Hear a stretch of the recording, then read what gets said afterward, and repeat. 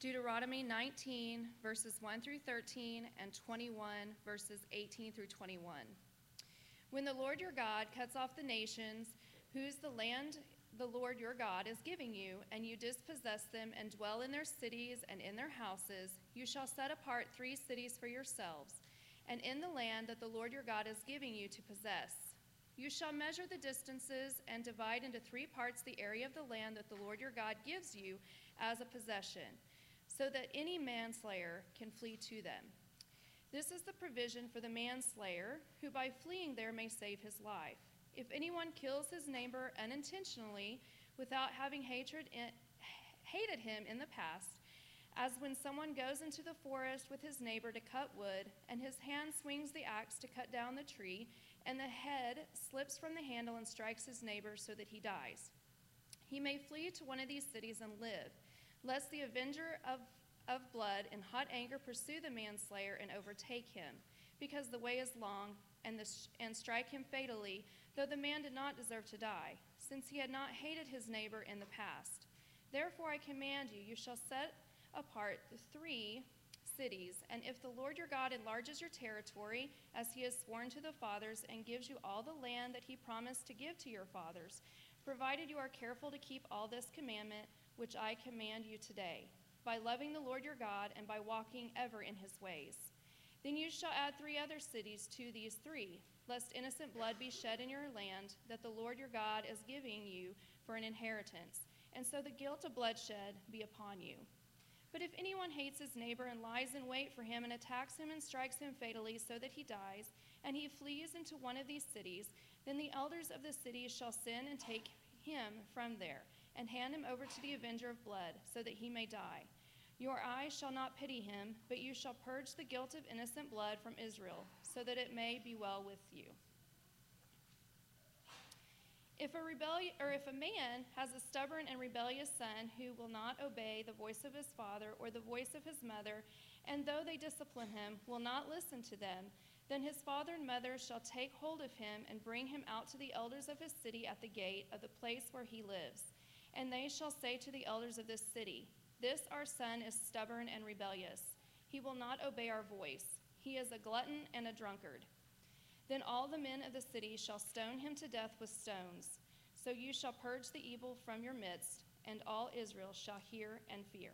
This is the word of the Lord.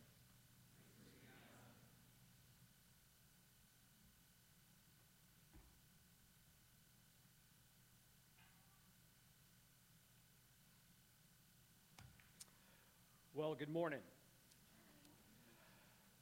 The challenge before us this morning is covering chapters 19, 20, and 21. Now, there is no way that we're going to cover all these chapters, all that's in these chapters in detail. You know, all these chapters that we see here, all the laws and the statutes that are mentioned in all these 3 chapters, there's just no way to cover all that. But we are going to attempt to mention and touch each one of these specific laws and statutes in some way. That was interesting. So, one of the challenges is when you look at large sections of the law, like we have been doing through chapters 12 through 26, is to find some kind of common ground with all these different laws and statutes. And so, one of the suggestions by some of the commentators is to categorize these laws in such a way that it's kind of conveying or restating some of the Big Ten, the 10 Commandments. And so if we were going to lump these laws and statutes that we're going to look at in these 3 chapters this morning in this way, then we see that Moses is really instructing the people, and he's pointing out the 6th commandment, which is the commandment, "Thou shalt not murder."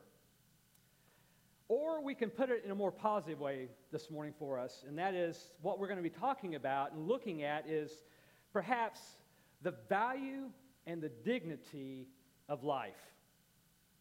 And so as we start out here in chapter 19, Moses begins by really giving instructions and giving laws concerning the cities of refuge. Now, as the people, as the children of Israel were going to be established in the land that God had given them, they were going to set up cities. He told them to set up 6 cities of refuge. There would be 3 cities on the east side of the Jordan, and we saw that already mentioned in chapter 4 of Deuteronomy. But then when they were going into the land and they were going to take more possession of the land, they were to set up another 3 cities on the west side of the Jordan. And they were to put these cities throughout the land, evenly divided throughout the land, and they were to build roads to each one of these cities so that they could travel on for a specific purpose. And so, what was the reason for these cities? Why these cities of refuge? These cities were to be a safe place. They were to be a place of protection. They were to be a place for a person who killed somebody unintentionally, by accident, or by self-defense. And so, when someone killed somebody by accident, then they were immediately going to be sought after by the family of the one who they killed. And so, God gives instructions here that they were to set up these cities. You see, ancient Israel, when someone was killed, there was an avenger of blood assigned to everyone to kind of protect or to punish the one who had killed that person. And we see this based upon the right reading of Genesis chapter 9, verse 6. Look what it says in Genesis 9:6. It says, "Whoever sheds the blood of man, by man shall his blood be shed. For God made man in his own image." And so we see that this avenger of blood was, he wasn't some kind of detective that was out there to figure out, was this person killed rightly or was he killed wrongly? Or he wasn't that kind of a person. No, he was there to uphold the honor of the family. Now, I love the fact that the Bible is realistic enough that it speaks to real life issues that we see. And so Moses here, in verses 5 through 6, he gives us an illustration of this by 2 guys going out into the woods and they start chopping down trees. And as one man is chopping the tree down, the axe head flies off of the handle and strikes the man in the head and kills him. Now, that could really happen. I mean, I've seen that happen before. I've seen the head of an axe or a head of a sledgehammer fly off. And it possibly could have hit somebody. Or in our day, I mean, the reality of it is 2 guys are out there hunting and one guy actually accidentally shoots somebody. That happens from time to time. And so this is the reality, and the Bible speaks to the realities that we see in life. But if this person dies like that, then the avenger of blood is out to get them. And so these refuge cities were put in place so that person could run to the city and find refuge and find safety and not be killed. But then we see in verses 11 through 13, it's all about the person who sets in wait, lying in wait to kill somebody intentionally, premeditated murder. This person, when they kill that person and they run to a city, they will not find protection, the scripture says. Moses says, you don't give protection to that person. No protection will be found for that person because they are handed over to the avenger of blood. And so, why did God set it up this way? Well, we see the purpose of this and the reason for this in verse 13. Look what it says. "For your eye shall not pity that person, but you shall purge the guilt of innocent blood from Israel, so that it may go well with you." Why did God do this? He did this because the guilt of innocent blood would be upon the land. And God wanted it to go well with his people. And so, these refuge cities were set up. Now, what does that really mean to us today? How do we relate this today in our world? Listen, if you find yourself in a vulnerable situation and you find yourself being hounded by somebody or by something, the Bible tells us very clearly in Psalms 46:1, look what it says, that God is our refuge. God is our refuge and strength, a very present help in trouble. Listen, the Lord is our refuge when we find ourselves under distress and in trouble. We can run to Him. Now, there is one crucial difference between the cities of refuge that we see here in chapter 19 and God as our refuge. You see, the cities of refuge were only a refuge to the innocent. They were only a refuge to the innocent. But listen, God is a refuge to the guilty as well. Because all of us are guilty of sin and have fallen short of the glory of God. And we can find refuge in Him. And so the next set of instructions that we see here in the book of Deuteronomy in chapter 19 concerns property boundaries. Property boundaries. Now, we're not going to say a whole lot about these boundaries and these rules and laws that were set up here, but I do want to say a couple of things. First thing is this, is that God gave the land to the children of Israel. And within the children of Israel, there were tribes that God gave this land to, and so there were boundaries set up for these tribes. And within these tribes, there were clans within these different tribes, families within these different tribes, where these boundaries were set up. And within these families, there were individuals that had boundaries of land that was given to them. And so there was all these different boundary lands set up in the olden days. It passed that God set up for these individuals, these people. So what does this have to do with murder? What does it have to do with murder and really the value and the dignity of life? Well, I just want you to suppose and think about this. You go home this afternoon after church, and you go home and you see that your neighbor has knocked down your fence between the two of you. And in fact, he is building a fence in half of your backyard. Now, what do you think you're going to do? How are you going to feel about that? Well, you might be a little upset, won't you? And that being a little upset might cause you to be a little angry that this guy has taken part of your land. And that anger might turn into a little violence, and that violence might turn into murder. Listen, God has established these boundaries, and He says, don't move the boundary lines that I've established as a protection against violence, which would turn into murder. Because God values life. He values life. The next and the last issue we see here, or law that we see here in chapter 19, concerns witnesses. It's the governing law that we see that deals with the issues of witnesses. Now, let's read, starting in verse 15, and what Moses has to say here. He says, a single witness shall not be suffice against a person for any crime or for any wrong in connection with any offense that has committed. Only on the evidence of 2 witnesses or 3 witnesses shall a charge be established. If a malicious witness arises to accuse a person of wrongdoing, then both parties to the dispute shall appear before the Lord, before the parties and the priest and the judges who are in office in those days.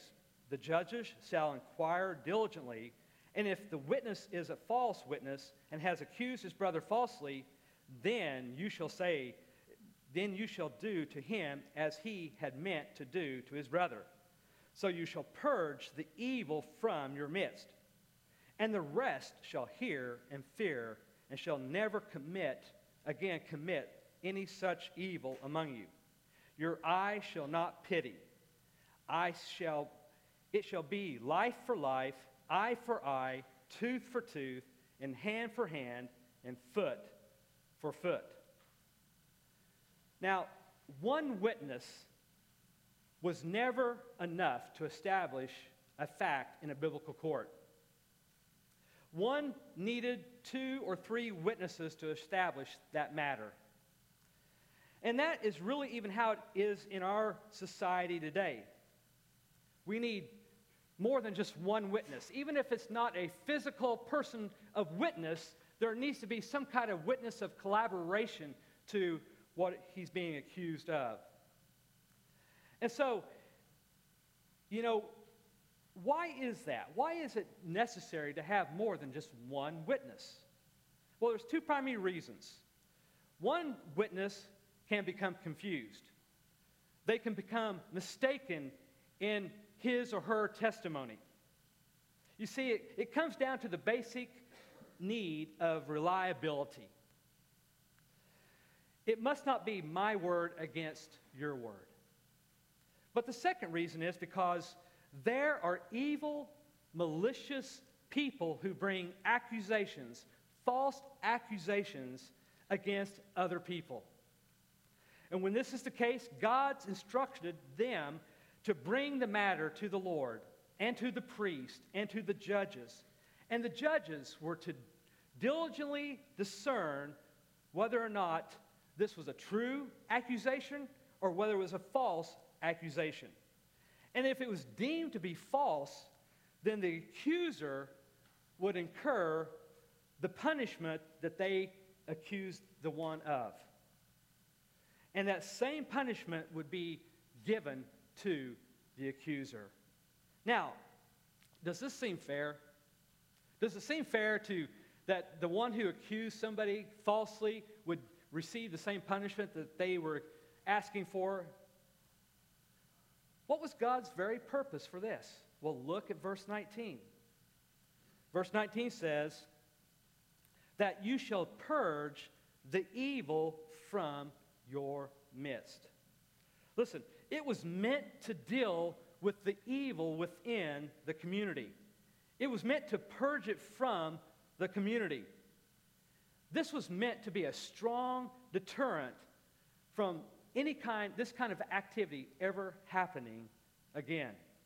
And so we see this principle of retribution established here in verse 21.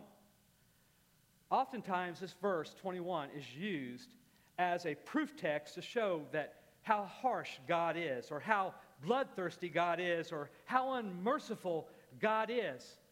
But really, the opposite is just true. Because what this shows us is how concerned God is for upright justice to be in the land, fairness in judgment. Jesus quoted this very verse here, this retribution in verse 21 in Matthew 5, verses 38 and 42. Look what he says here on the Sermon on the Mount.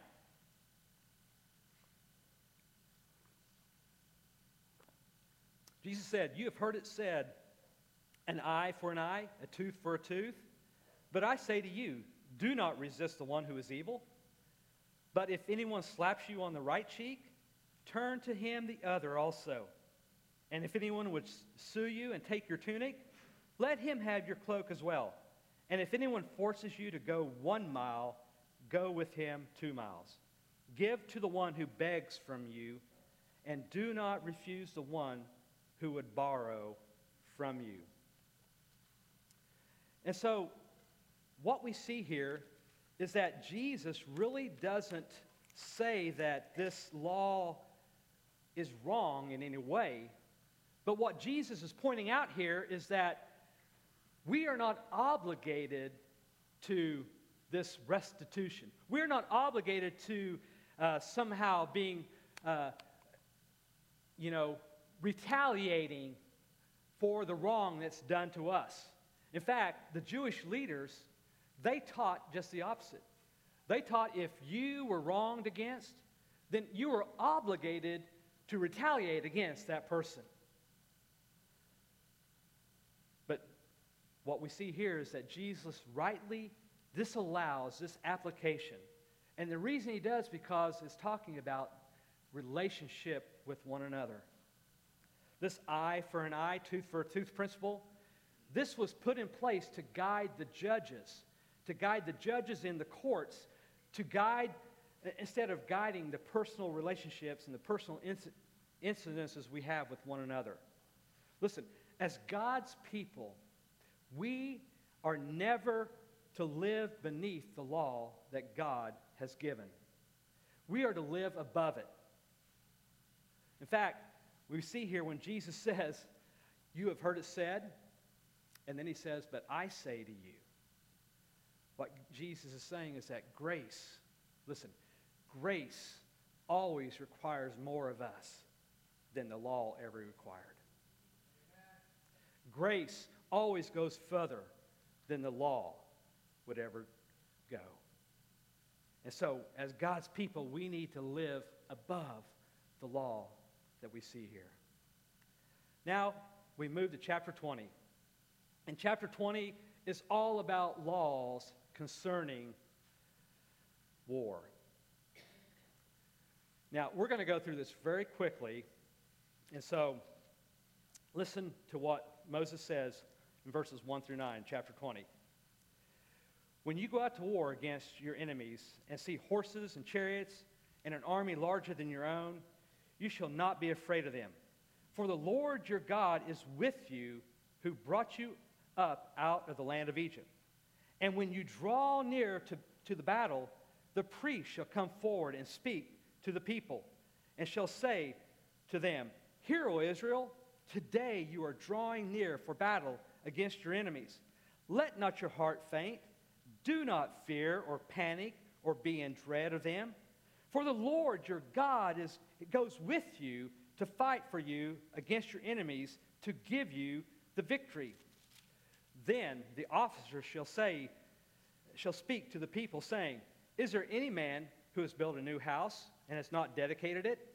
Let him go back to his house, lest he die in the battle, and another man dedicate it. And is there any man who has planted a vineyard and has not enjoyed its fruits? Let him go back to his house, lest he die in battle, and another man enjoy its fruits. And is there any man who has betrothed a wife and has not taken her? Let him go back to his house, lest he die in the battle, and another man take her." And the officer shall speak further to the people and say, "Is there any man who is fearful and faint-hearted? Let him go back to his house, and lest he make the heart of his fellows melt like his own." And when the officers have finished speaking to the people, commanders shall be appointed at the head of the people. And so, war was inevitable for the people of Israel. I mean, they were getting ready to go into this land, and there were nations within there that God wanted to move and remove and even destroy. And so they were going to be at war a lot.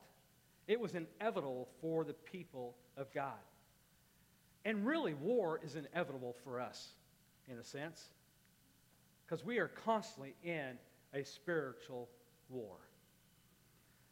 So the first thing I want you to see here is there's a command to trust God. There is a command to trust God. You see, the enemies and the armies that they were going to be fighting were going to be bigger than they were. They were going to have more horses than they would, more chariots than they would, and they were going to have a whole lot of more capability than the people of God would. But God's word to his people was, "Don't be afraid." Why? Don't be afraid, but trust God, because I am with you. I am the one who brought you out of Egypt. I am the one who's taking you into land, and I am with you. Now, I don't know about you, but I need to hear that. I need to hear the fact that God is with me in battle. Because I am constantly, every time, it seems like every battle I face, every situation I'm coming up against is a whole lot more bigger than I am. It's more grander than I am. The odds are unsurmountable against me. But I don't need to fear because God is with me. The second thing we see here is that there's a command to encourage the people before the battle. Encourage the people before the battle. We see here that it was the job of the priest to encourage the people as they go into battle. They were to encourage the soldiers with the truth of who God is, what the situation was, and how they were to respond, because God was getting ready to do something in their midst. Listen, every battle that you and I face has some kind of spiritual element to it. And so we need spiritual encouragement when we go into the battle. I love the specific encouragement that the priest gives the people in verse 4. Look what it says in verse 4. For the Lord your God is he who goes with you to fight for you against your enemies, to give you the victory. Listen, the battle is not ours alone. You are never going alone into the battle that you face. But God, it's God's as well. And that truth, in and of itself, is enough reason to have courage in every battle that you and I face. And that's why Paul could say very confidently in Romans 8:31, if God is for us, then who could be against us? The next thing we see here is that more doesn't mean more effective. More doesn't mean more effective. In verses 5 through 9, it talks about how to shrink the army. He's talking about how to shrink the army. And so the first thing that we see here is that God instructs to send home those who have unfinished business at home. Unfinished business at home. He says, if there's a man who has built a house and he hasn't dedicated it yet, then send that guy home. If there's someone who's planted a vineyard and they've not reaped the harvest yet from their vineyard, then send that person home. If someone has just got married and he's not, gone on the honeymoon yet, then send that person home. Why? Because that person, his mind's not all in it. His heart's not all in it. That person who has all these distractions back home is easily distracted. And when you are easily distracted, you are easily defeated. And so God says, send those people home. The next instruction he gives here about the army is he said, send those home who are fearful and faint-hearted. If there's a man who's fearful and faint-hearted, then that guy needs to be sent home. Why is that? Because his fear might produce fear among the rest of the people. It might melt his fellow soldiers' hearts. And so he says, send that people home. You see, God is willing to make these kind of exemptions because he knew this. Any victory didn't depend on the size of the army. It depend upon the testimony of the army that they trusted in God for the victory. Man, one of the greatest examples is Gideon and his 300 men. In Judges chapter 7, Gideon started out with 32,000 men. And God said, Gideon, that's way too many. You got way too many guys. And so he whittled it down until he had 300 dedicated, courageous men. And God took 300 men and destroyed the whole Midianite army with only 300 men. So God got the victory. The last thing we see here, the instructions that he gives, is that God commands his army to have leadership. God commands his army to have leadership. Listen, it doesn't matter how brave an army is or how effective an army is. Every army, every organization, every church needs good leadership because God set it up that way. God set it up that way because God wants leaders. Now, the rest of chapter 20, we're not going to cover. You can look at that and see that for yourself. But what I want to say about that is that God's way of doing things even rule how war is conducted. God's way of doing things even rules how war is conducted because victory isn't to come by any old certain way. It doesn't come by any conceivable way. It comes by the way God wants it to come because a just God wants a just war. And so that leads us to chapter 21. Now, the first instruction we see here in chapter 21 deals with unsolved murders. Here, once again, we see that God wants the community of faith to value the dignity of life. And so let's look and see what he has to say here in verses 1 through 9 in chapter 21. If in the land that the Lord your God is giving you to possess, someone is found slain, laying in the open country, and it is not known who killed him, then your elders and your judges shall come out, and they shall measure the distance to the surrounding cities, and the elders of the city that is nearest to the slain man shall take a heifer, and that has never been worked, and that has never been pulled in a yoke. And the elders of that city shall bring the heifer down to the valley with running water, which is neither plowed nor sown, and they shall break the heifer's neck there in the valley. Then the priest and the sons of Levi shall come forward, for the Lord your God has chosen them to minister to him and to bless in the name of the Lord. And by their word, every dispute and every assault shall be settled. And all the elders of the city nearest to the slain man shall wash their hands over the heifer whose neck was broken in the valley. And they shall testify, our hands did not shed this blood, nor did our eyes see it shed. Accept atonement, O Lord, for your people Israel, whom you have redeemed, and do not set the guilt of innocent blood in the midst of your people. Israel, your people Israel, so that their blood guilt be atoned for. So you shall purge the guilt of innocent blood from your midst when you do what is right in the sight of the Lord.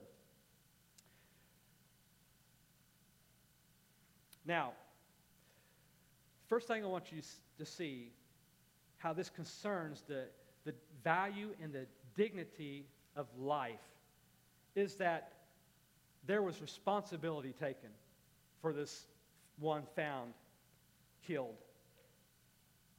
They didn't know how it happened. There was responsibility taken. The first thing we see here is that they measure out the cities where this person was found. They measure out, say, which city is he closest to? And then the elders of that city, they took responsibility for that one who was killed. And they took responsibility with their actions that they took, what took place. The second thing that I want you to see is that there was atonement. Atonement was sought after. This was a crime that had been committed, and it was not to be ignored but God gave them a way to atone for what had happened. And so they had this elaborate ceremony that took place. Whatever city it was, the elders of that city, they would take a heifer that had never been worked, and they would go to a field that had never been plowed with running water in it, and there they would break the heifer's neck. Now, I want you to notice they broke the neck. They didn't slay the heifer. They broke the neck. And then the elders, the priest and the elders, they would wash their hands over the heifer's neck, confessing and testifying to the fact that they didn't shed this person's blood and they didn't see it shed. And so they were asking for atonement to be made for this innocent blood that was shed. But then they offered prayers. A prayer was offered for the people. Now I want you to notice, it's very interesting here that it says here that they didn't pray for the people just in the city that was responsible, but they prayed for all the people. Twice he says that they prayed for the people of Israel, all the people of Israel. Now I wonder why that is. Well, it is true. This is true. Our sins affect more than just us. Amen. Your sins affect more than just you. The sin of this killing of this person affected more than just the people in that city.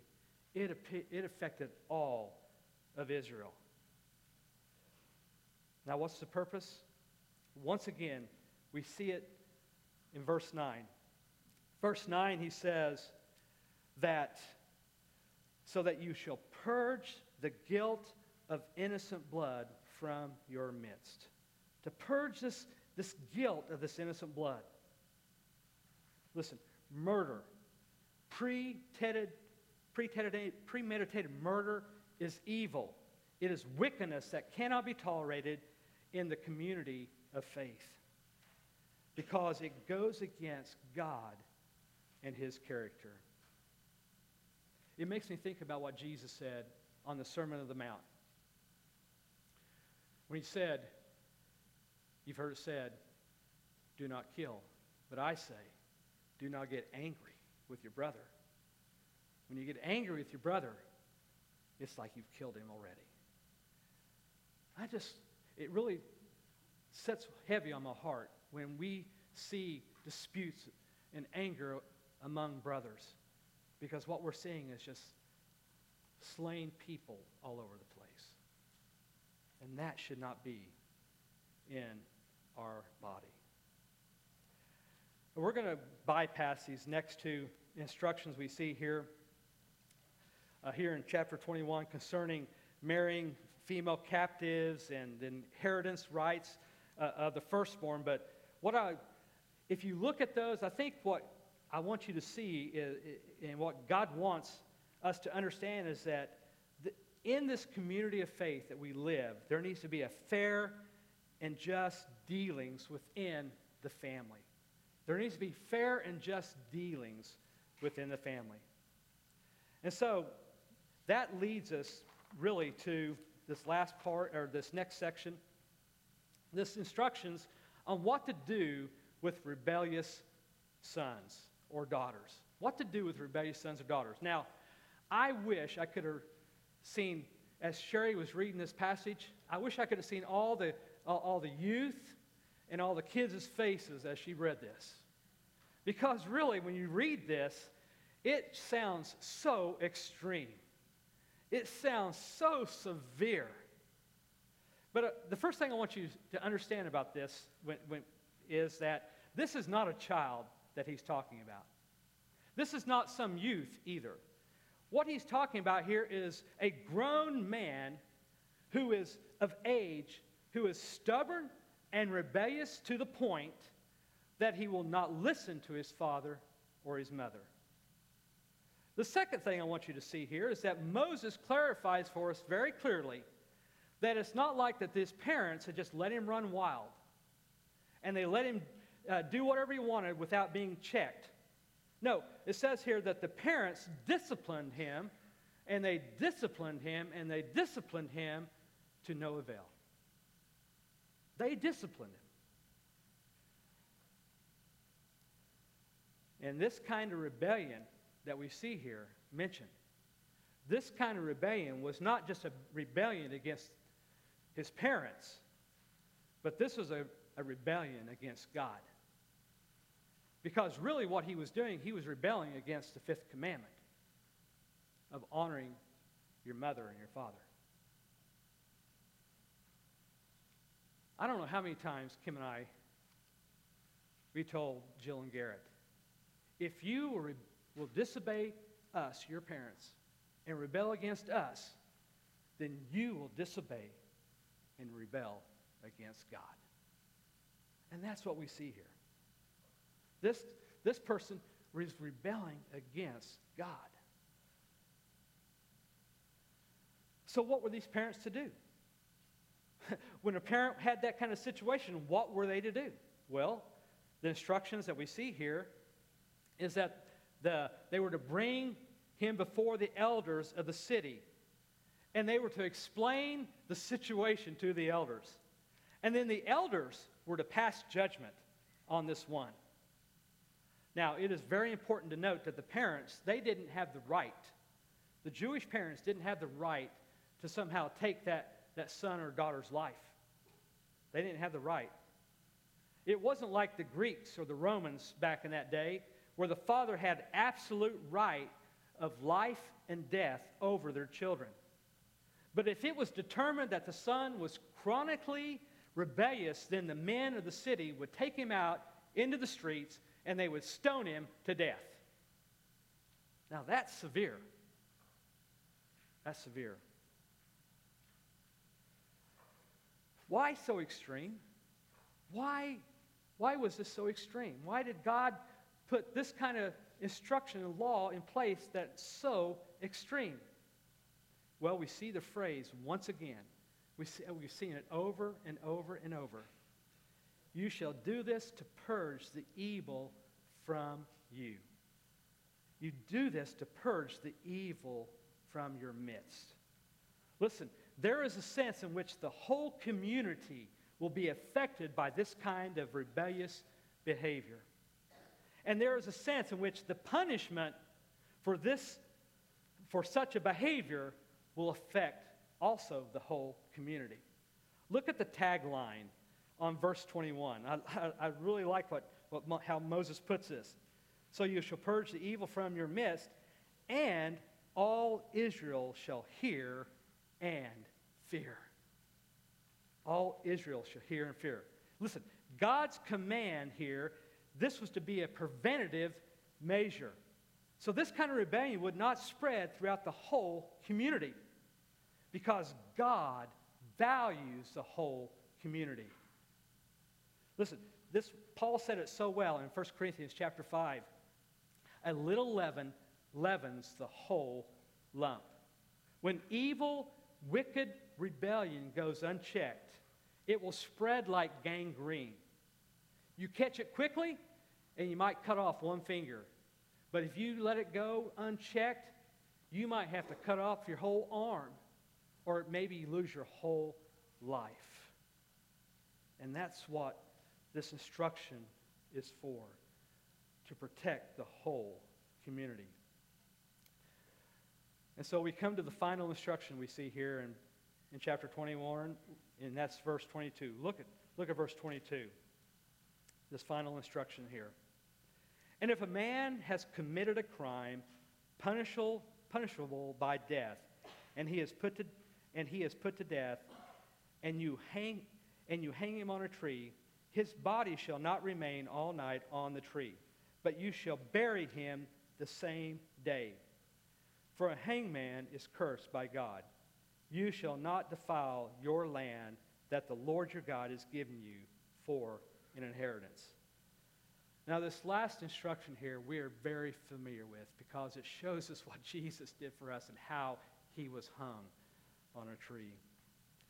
This here was, once again, a very severe punishment. Now, this death, it wasn't by strangulation. It wasn't like the Wild West, where they were just stringing up guys for shooting somebody or stealing a horse, as you see in the Westerns. No, this wasn't that kind of hanging and strangulation. But no, this was after the person was put to death, that they had committed a crime that was worthy of death. Then they were even more severely punished by hanging them on a tree. Why did they do this? They did it because they had committed such a bad crime that they deserved public shame and humiliation. And they became a spectacle. But the worst part of it was this, as the scripture says, that they were cursed by God. They were cursed by God. But I want you to see something here. I want you to see, even in this most extreme punishment there is, there's mercy. There's mercy. Because God says, don't leave them on that tree overnight, but take him down and bury him that same day. That is mercy. That's mercy. Listen, the Apostle Paul beautifully expounds this verse to us in Galatians chapter 3, verses 13 through 14. Look what it says. Listen to what Paul says.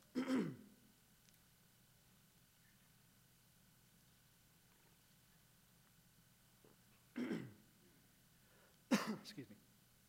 Christ redeemed us from the curse of the law by becoming a curse for us.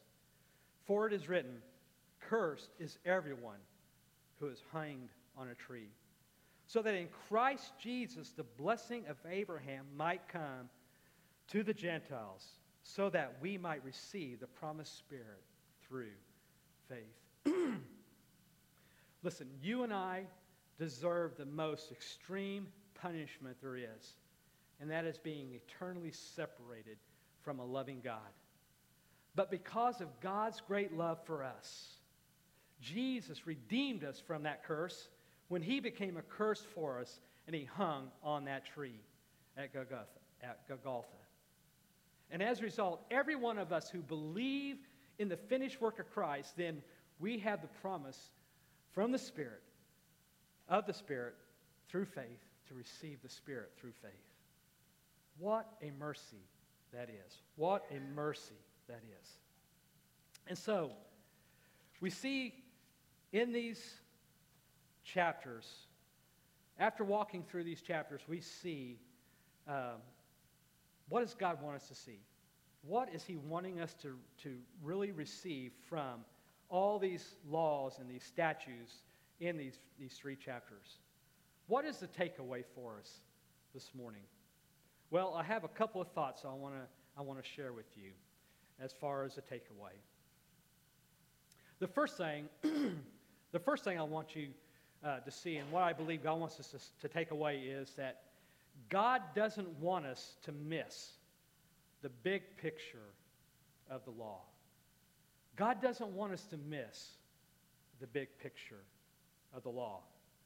Now, if we are not careful, we can become so distracted by all these laws, all these different laws and statutes in these chapters, from chapter 12 to chapter 26, all these different laws that we're looking at in these chapters.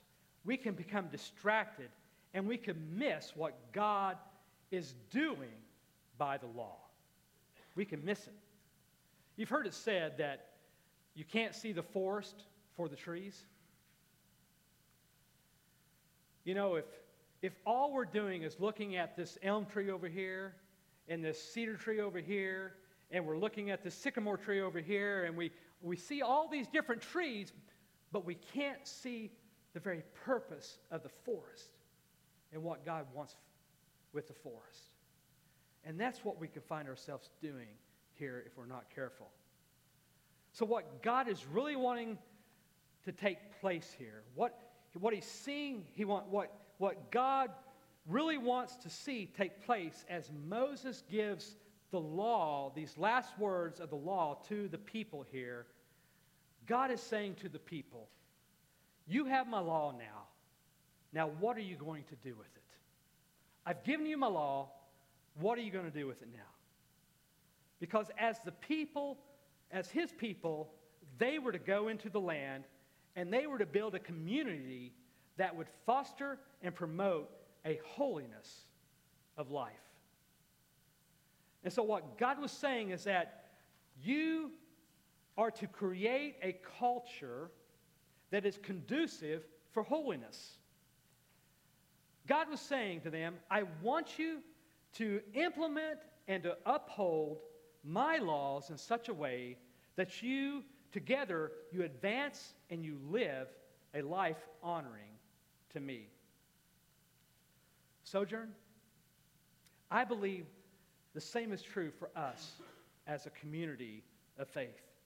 God is wanting us to live in such a way in this world and live in such a way with each other that we are creating a culture conducive for holiness. Now, a second takeaway that I think God wants us to gain here this morning is that the culture that the community of faith creates must actively pursue holiness.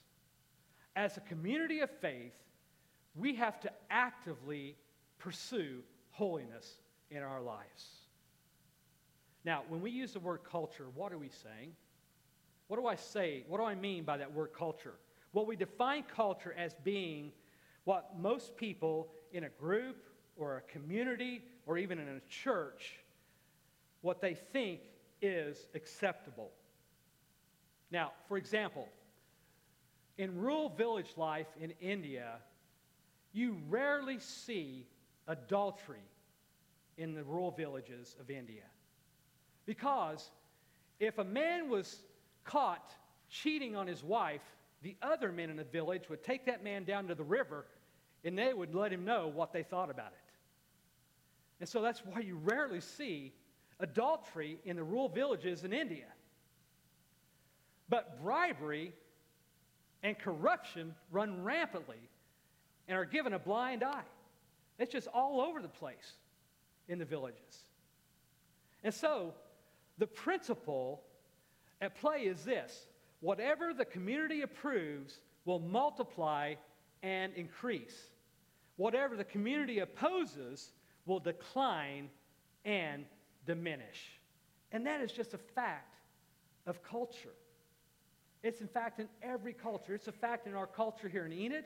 It's a fact in the culture here in our church. Whatever we approve will increase. Whatever we disapprove will decrease. And so the question remains, what kind of culture would the people of God create? Would they produce a community that fosters holiness and resists sin, or would they develop a community that is letting anything go unchecked on the people's behavior? And that was the challenge before the people of God when they entered into the land among all those nations that they were going to be living among. And I believe it's the same challenge that you and I face as God's people today.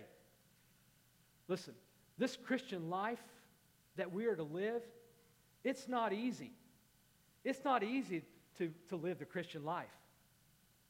It's almost impossible. In fact, I would say it is impossible to live the Christian life. Now, why is that? Well, there's two reasons why it's impossible for you and I to live the Christian life. Number one, it's our nature. And number two, it's our environment. Our nature is such that we are not prone to do the will of God. We're just not prone to do the will of God. In fact, we're not prone to do the will of God. We resist the will of God because of our nature. But number two is that this world in which we live in, this environment in which we live in, is such that the pressures of life push us away from pursuing the path of holiness. This situations that we live in, they push us away from God's holiness. And so what does God have to do? What does God do for us to give us the ability to live the Christian life? Well, number one, He gives us a new nature. If anyone is in Christ, he is a new creation. We're not perfect people by no means, but we do have the Holy Spirit within us that dwells within us that gives us the power to live holy lives. But number two, God brings us in to a new environment, which is the church. And in this new environment, we have different set of values now than the world and the media and this culture that we live in. We have a whole brand new world of values now. And as the church is to be an environment that fosters and promotes a holy life. It is a set, and we see this really set out in the Old Testament, in principle in the Old Testament, but we see it is to be applied in the New Testament by all of us. Now listen, every one of us need encouragement in this culture of the church. We need encouragement in this culture of the church because we are weak, and all of us need restraint from the culture of believers because we are willful. And if it is this commitment that helps us grow in our holiness. Now, how do we do this? How do we as a church actually pursue holiness? Let me mention 3 ways in which we can pursue holiness as a church. Number 1, we pursue holiness by protecting the vulnerable. We pursue holiness by protecting the vulnerable. Did we not see that throughout these chapter 19? Protecting the vulnerable, protecting the one who accidentally killed somebody. That person was vulnerable. They were to be protected. Protecting the one who was falsely accused by one witness who was lying against them. They were vulnerable. God put it in place in a way that there is protection for the vulnerable. Listen, we must be a community of faith at Sojourn that we protect the vulnerable.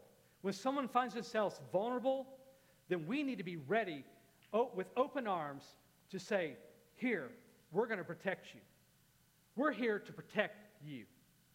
We need to be a safe place that people can run to. This is the kind of community we need to be because this is the kind of holiness that God calls us to. The second way that you and I pursue holiness as a church is by restraining the wicked. By restraining the wicked. We saw that several times in chapters 19 through 21. And in each one of those examples, God's purpose for restraining the wicked was to purge the evil and the wickedness from their midst. If we're going to be a community that fosters holiness, then we must stand against evil that is in us, and we must resist sin in our community. We must not turn a blind eye to evil, to evil and wickedness that is among us. Now, how do we do that? How do we determine what is just the run-of-the-mill sin among us, or what is wickedness and rebellion? Well, I believe there's 3 primary areas that we must confront among the people of God. It's not all of them, but there's 3 primary ones. The number 1 is there should be no breaking away from the worship of God. If we see idolatry within our midst, then we need to confront it. We need to confront it. Number 2, we need to confront and keep the sanctity of marriage. If there's adultery within our midst, we need to confront it. And number 3, the sanctity of life. We need to uphold and be a people who uphold life. If we as a people of God don't hold fast and confront one another in these areas, then we cannot cultivate holiness in our community as believers. Because these three areas are sacred to God. The third way that we actively pursue holiness is by restoring the penitent. Restoring the penitent. Now, we didn't necessarily see those in these three chapters we read, but it is all throughout the whole Scriptures. As we look at these laws here in the book of Deuteronomy, let's never forget the context of which the laws were given. When God gave the law, He gave them at Sinai. And the laws were given, when they were given, they were given and they would condemn us for breaking them. But at the same time God gave the law, He gave the sacrifices. And that would atone for breaking the law. Now, that is significant. The same time God gave the law that would condemn us, God gave the sacrifices that would atone for that condemnation that the law gave us. So what we see here is that the same God who said that there would be death for the worship of idols is the same God who would provide atonement through the sacrifices for those who made the golden calf. God found a way that the full penalty of the law would not fall upon you and me. And so the same God who said, stone the adulterer, was the same God who found a way to cleanse and forgive David for committing adultery with Bathsheba. You see, forgiveness and restoration has always been in the heart of God and in the mind of God when it comes to us, His people. Listen, mercy and grace, the mercy and the grace of God that shines very dimly in the Old Testament, we see shine so brightly in the New. And that's why Paul could write what he wrote in Romans 6:23. Look what it says in Romans 6:23. For the wages of sin is death, but the gift of God is life, eternal life in Christ Jesus our Lord. If you've never experienced the wonderful truth and the wonderful reality of this verse, today you can. The law that was given that condemns you for being a sinner and separates us from a holy God, that same God made a way. He made a way for us as sinners to come and have life. And not just have life, but have life eternal through the sacrifice of His Son, Jesus. And all we have to do is just believe. Just believe what He did. And so the marks of a culture that is conducive of holiness is, one, protecting the vulnerable, resisting the wicked, and restoring the penitent. Now, how does that all sound? How does that all sound to you? Does it sound realistic? Does it sound unattainable in a world in which we live? Listen, the God who called the people to holiness in the book of Deuteronomy is the same God who's calling us to holiness today, because God has never changed. He's never changed. And so, do you want to be part of a community of believers who are ready to protect the vulnerable? Do you want to be a part of a community of believers who are concerned enough to confront sin in the community? Do you want to be a part of a community of believers who are willing and ready to restore the one who has repented of their sin? Do you want to be a part of a church or community like that? Then, church, it starts with you. And it starts with me. Being a person, that kind of person who desires to be a conduit of holiness themselves. If you want to be that, then I want to ask you to pray. I want to ask you to pray and ask God to change you and to make you a conduit for holiness. Let's pray.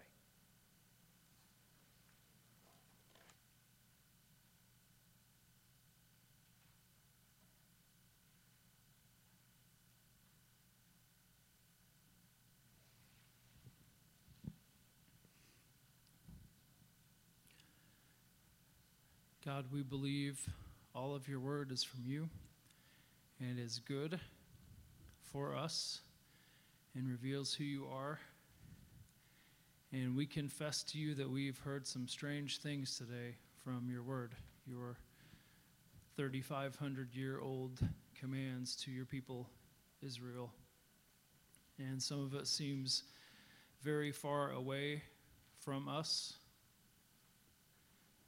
Accidental death by axe handle malfunction, captive wives, how to handle going to war, stoning rebellious kids. I don't think our neighbor's going to move the fence today. But your character shines through in all of these things and reminds us how much you value human beings that you made in your image. And you care very deeply, no less today, how we treat one another and how we view one another. And we know, God, ultimately you are our city of refuge. You are our safe place where we are free from all of the guilt of our sin, but we also want our church to be a city of refuge. And even in ourselves, we want to be cities of refuge to people around us. And if we dig down deep in our hearts, we can find all kinds of people that we don't really value, that we think don't matter, or that we're better than. And as Jesus even said in the Sermon on the Mount, we might hate them because they believe differently than us about religion or politics, or maybe because they do something that we think we would never do, or maybe they look differently than us. It's evil, and it lurks in our hearts, God. So please forgive us for not valuing human beings like we should, and I pray that we would be passionate about defending the vulnerable and about laying down our lives for all people, even if they think that we're idiots, even if they don't believe in you, God. They are eternal souls, and you made them in your image, and you want them to know and understand who you are. You want them to be safe. You want them to be fed. You want them to be clothed. And we are your body on this earth that does these things, Lord. So give us compassion for the weak. Give us compassion for the people that we don't like. You made them too. And we need to love our enemies. That's what you did, Jesus, for us. And that's the best thing that we can give the human beings on this earth that you made, is your good news, that you are a God of mercy, and that you are a God who came down to earth and was hanged on a tree and died a shameful death to take our shame away. Thank you, Jesus, for loving us. Thank you for valuing us. It doesn't make sense, but you do, and you have.